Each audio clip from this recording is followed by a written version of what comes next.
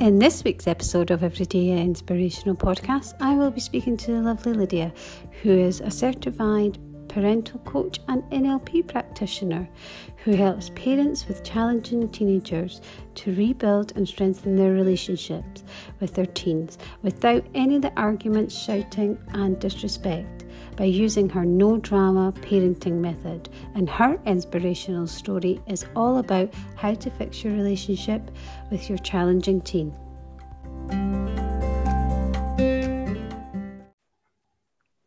So, welcome Lydia to the Everyday Inspirational Podcast. Thank you for joining me. So, would you like to tell the listeners a little bit about yourself, what you do, where you're from, and also what is your inspirational story today? Hi, Samantha. Thanks for having me here. So, I'm a life coach and an NLP practitioner. But like about 3 years ago, I decided that I wanted to aim my coaching to help parents that have challenging teenagers, so I can help them to rebuild and strengthen their relationships with no arguments, no shouting, no disrespect, with a method that I created called No Drama Parenting Method. So what happened is that that's a little bit of my story then. Not going backwards too much. So I'm from Spain originally. I came to London 21 years ago, very young. And I just wanted to make a living on it. I didn't know what to do with my life. I knew that I didn't want to be in Spain anyway. I got pregnant, I got children, I got married because I did everything backwards. My husband at that time is from New Zealand, so we've been always trying to move from New Zealand, Spain, England, just trying to find out where we wanted to stay. We always came back to England. So my mission story really started 3 years ago when I walked into my daughter's room and I found that he was about to hang herself. So she was about to stand on a chair, and then there was this rope hanging from the chandelier, and I noticed there was 3 pages goodbye letter on the desk. And so all I could say in that moment is, what the are you doing? Gosh. She dropped on the floor. She went all white and shaky and crying, and she just couldn't speak. So at that moment, life froze. In that moment, I didn't know what was going on. I realized that I didn't know my child. And we were just like, I don't know what that moment was so unreal that I just like can explain. So what happened is because I didn't know what to do with my coaching and with my all my diplomas and stuff, I was doing coaching here and there, but never felt fulfilled. Yeah. So from that experience, I kind of knew what to do. My relationship with my daughter was horrible from that moment. She was not even 12 at that time. Oh. So yeah, that was November. She was gonna turn 12 in December. So their relationship just like went downhill from that moment. I didn't know my child at all. She was becoming aggressive. She was becoming self-harming and depression, anxiety, and all of these things that I didn't understand. I didn't know how to deal with that too, even though I was a coach and an NLP practitioner. I didn't know what to do. The end of that relationship was I had to send her with her dad. I also have another daughter. She's older, and she's autistic. So I ended up sending my youngest daughter to her dad because we were divorced at that time. And I've discovered that I wasn't the problem and she wasn't the problem, because in my house, I was having a good relationship with my older daughter and she was having a good relationship with her dad. So I was like, what is happening in here? Something is not clicking. So what I did on that time that we were separated, she hated me, by the way. Like, she didn't respond to any of my messages. She didn't want to see me. She just didn't want to do anything to do with me. She hated me. I cried rivers and rivers of tears. So what happened is that I tried to rebuild that relationship somehow. I did therapy, I got books, I did a nonviolent resistance course, I tried to do all sorts to rebuild that relationship. So what happened is that, meeting with all the parents that we were in the same situation, I find out that we were doing certain things that were working, where other things weren't working. So what I did is I put all my skills, my coaching skills, my NLP skills. I did a neuroscience course, my NVR skills. So I put the things that were working to always, in any case, with any children, any age, all those techniques and skills that we were learning that always work, I put them together step by step. So what I did is I followed these steps with my daughter. And I realized that a few months later, she came back home. I keep on implementing those skills and those techniques, and the relationship started to grow and become better and better and better. So in about 6 months, I have my daughter back, and the relationships are getting stronger and stronger until today. Gosh, I don't know when was last time that we had an argument. So what happened is that I was thinking, okay, if this works for me, is it gonna work for other parents too? So I started to coach parents that have similar problems and trying to teach them these techniques, with the results that parents came back to me saying, this is working. So I knew that I had something in my hands that I could help other parents in my safe situation, because there is a lot of help out there for children that have mental health problems, but parents that have challenging children are feeling really lonely and frustrated because we don't know where to turn. We don't have help. So what happened is I started to implementing these techniques with all the parents. The parents were having really good results. I started to write a guide. So I wrote a free guide that people can download to follow their steps, so they know what it is. I started to do webinars to inform people about this. I started to run a program to coach parents. I opened a Facebook group that is growing really fast, because what I do is totally different. It's just like outside of the box, and this is why it's working so well, because it's a parenting method that is totally different. And I call it the no drama parenting method, because what you're supposed to do is to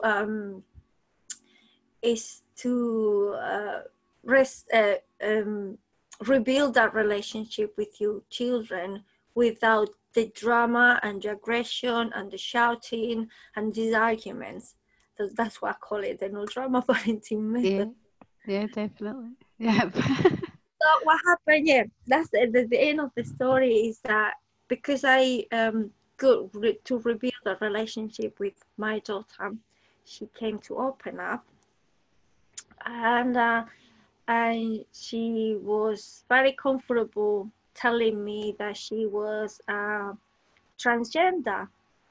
So I realized that all this anger that she had inside was because she couldn't communicate what she had inside. So now I have a really happy son, which he started transition about 2 weeks ago, 3 weeks ago.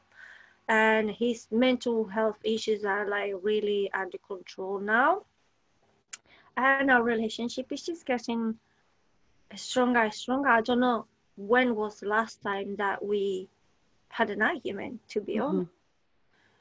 So that is really the aim of what I want to do, is to help parents, yes, to rebuild the relationship with the children, but also to save them from suicide, which is a very, very common thing going on in between teenagers.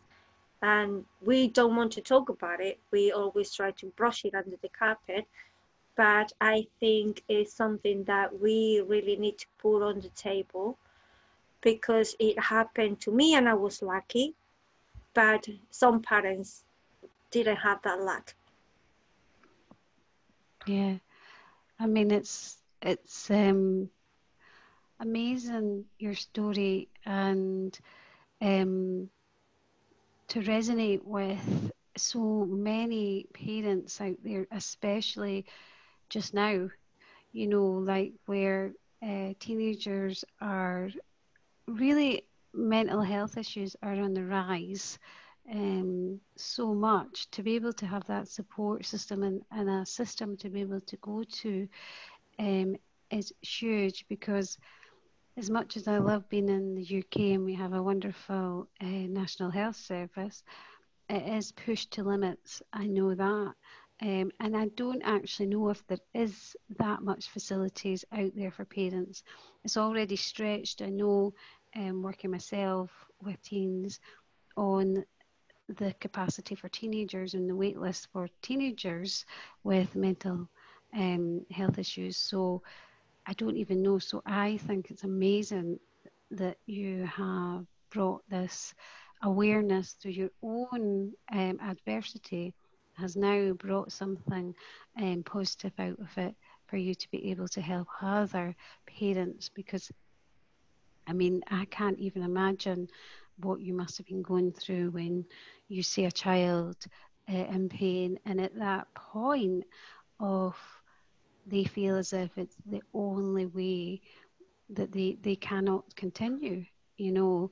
And I think that your mind just must be all over the place. So for you to be able to put that into a process to be able to help other parents who are going through that, or even being able to get to before that point of, you know, because it's relationship, as you say, before they even get to that point, to have that strategy of like, as you say, that you're no drama on it, to uncover what's going on, like with your child, and knowing that a lot of the time it is a lot deeper than that, you know, and understanding. But if you don't have that skill set of how to open a child up, then yes, I really think it's an amazing thing that you're offering, and that through this Thank you. huge adversity through yourself is managing to help other parents as well. So what is it, if they could, what are some of the things, if a parent is listening today, is there anything, is there any one or two or three things that you could, apart from obviously coming to see you, which we'll talk about that and we'll give you the details, but is there anything that a parent, like first steps that you would suggest for a parent to look out for, to do, etc.? Well, the first step on the method that I teach is awareness. So there is a lot of things to be aware of, because when we see that our teenagers misbehave or they're challenging, we just see their behavior. So we don't tend to see what is underneath.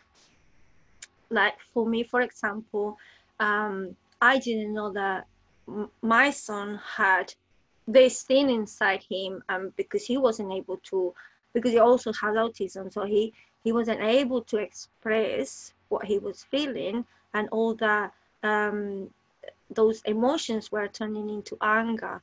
So what I teach and the first step to the parents is awareness. So awareness of how the teenage brain is developing, if they have any underlayer problems that parents might not know, and how our own reactions to their behavior can make things worse. So one of the things is that we have to step down from our parental ego, however you want to call it. Yeah. So just leave the ego outside the door, because we are parents yet, but we don't know our children. You can know a little bit of your children, but you never know what's in their head. No. Mm-hmm. So our ego as a parent can make a really impact on the relationship, because we don't know a lot of things. Try to do our best with the knowledge that we have, but we don't know a lot of things, and we sometimes try to implement the rules and the boundaries and tell them what to do, what not to do, but we need to be aware of where are those rules coming from, where are those boundaries coming from. Is this something that we learn from our parents? Is that suitable to our children? So in general, it's like to be aware of oneself and to be aware of who our teenagers are and how we can bring those two people together. Yeah, I love that. I love that. I mean, it's so true. So I'm, as you know, I'm a coach as well, and I have teenagers, and I do feel it is, we do step into like the ego, which I call fear. And it's our beliefs from our own parenting, and most of our decisions and our reactions come from that fear-based like belief system.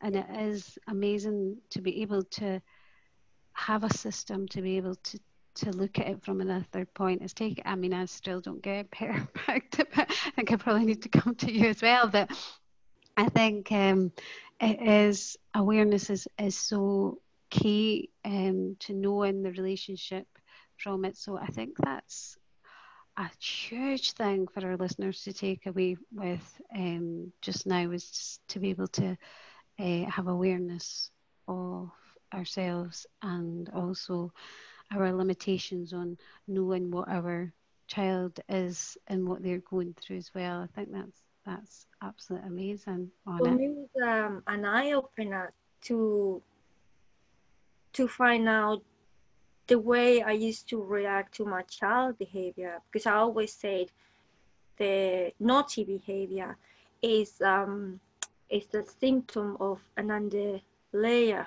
of a problem there. Yeah, so they might not want to behave like that,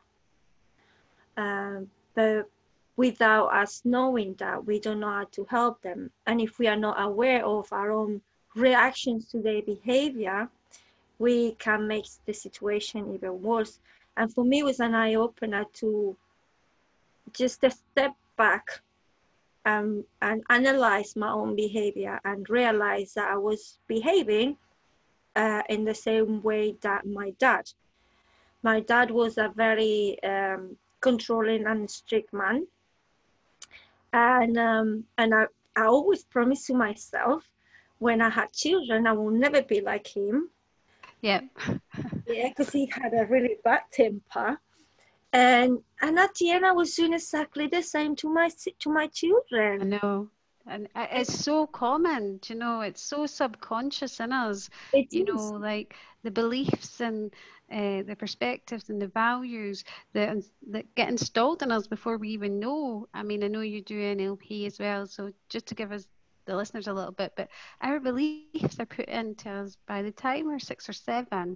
So there's things that even consciously, if we say we don't want to be like our parents, they're kind of in there before we even know it, because as soon as we become a parent, it's what we heard as a child. So then we kind of do it. And I do think bringing us up to the surface is absolutely key, to building relationships with your child as well. And I think what I love about you as well is that I think if you have a little bit of science, which you were talking about the neuroscience, about the brain, and how actually sometimes a child, and especially a teenager, can't do any different because their brain's working differently. And if you react on that way, you know, instead of it being a response, it becomes a reaction. And then that gap of being able to communicate is gone, you know. Yeah. So yeah, I love that. And I think it's so valuable, you know, for any parent to learn this. Never mind if they've gone through children with mental health issues, or I mean any child, you know, to be, and any parent to be able to have this, because it's not something that we get taught at all. We only learn from what our parents did, you know. We can only do with what we've got, and until that awareness is brought to the forefront, you know, that's why the behaviors and the reactions keep happening. So yes, I absolutely love it. But we've had like the one step. Is there one thing, one simple thing, that if you could leave the listeners with, what would it be? What could they take away with them today with them? What would you get? What advice would you give them? Mainly, yeah, to deal with our own ego, to forget about being because being a parent to a child is not the same that being a parent to a teenager. They are two different people. Yeah. Mm-hmm. Even though it's the same person, you cannot treat them the same. So trying to be more of a friend and trying to be curious about your teenagers, and trying to not tell them what to do and what not to do, but trying to understand them and try to negotiate with them. Negotiations go a way long better than tell them what to do or what not to do. So that, just forget about being the parent of that child, because that child is gone. So for me, teenagers are like being in limbo, pool.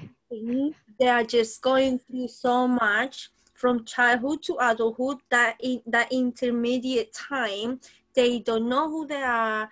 They're trying to find out what's going on with all these hormones up and down. The brain is developing different. Put on top that if they have mental health issues, they totally lost. They don't know. So if you become more of a friend, trying to find out who the new person is, then you have a lot of more chances to have a good relationship with them. I love it. I love that, because I think you're so right, to step out of the ego on how you think a parent should be, you know, and rules and whatever, and then stepping into that kind of friendship and being there and discovering this new person, because they really are a new person when they are a teenager. And yeah, I think that's amazing advice. And so, where can people get a hold of you to work with you? Where on social media? Do you have a website? What is it that how can they find you? I spend a lot of time on my Facebook group. To be honest, that is like my family. So I really care for the people that come into the group. I try to reach out to them. Like, I personally call them to get to know the challenges. So I think that's the best place that you can reach me, more than web pages, because I live in my group. Yeah, you live in your groups, so I think we'll be able to find you there. And I think we have your link of your group below. Do you have a Facebook page and a website as well, or is it just... The Facebook page is Lydia Parental Coach. That's fine. So that'll be in the link below as well. In the bio, so you'll be fine, Lydia, there. And also we'll have the link to our Facebook group so that you can talk directly, because as Lydia just said, she is in there quite a lot, so you'll probably get her there more than anywhere. So that is amazing. You'll have more information below, as I say. If you want to contact Lydia and work with her, I'm sure she'll be pleased to hear and give you some advice. And on that note, I'd just like to say thank you, Lydia, for joining us, and thank you, listeners. No, my pleasure. And we will just say bye-bye. Bye.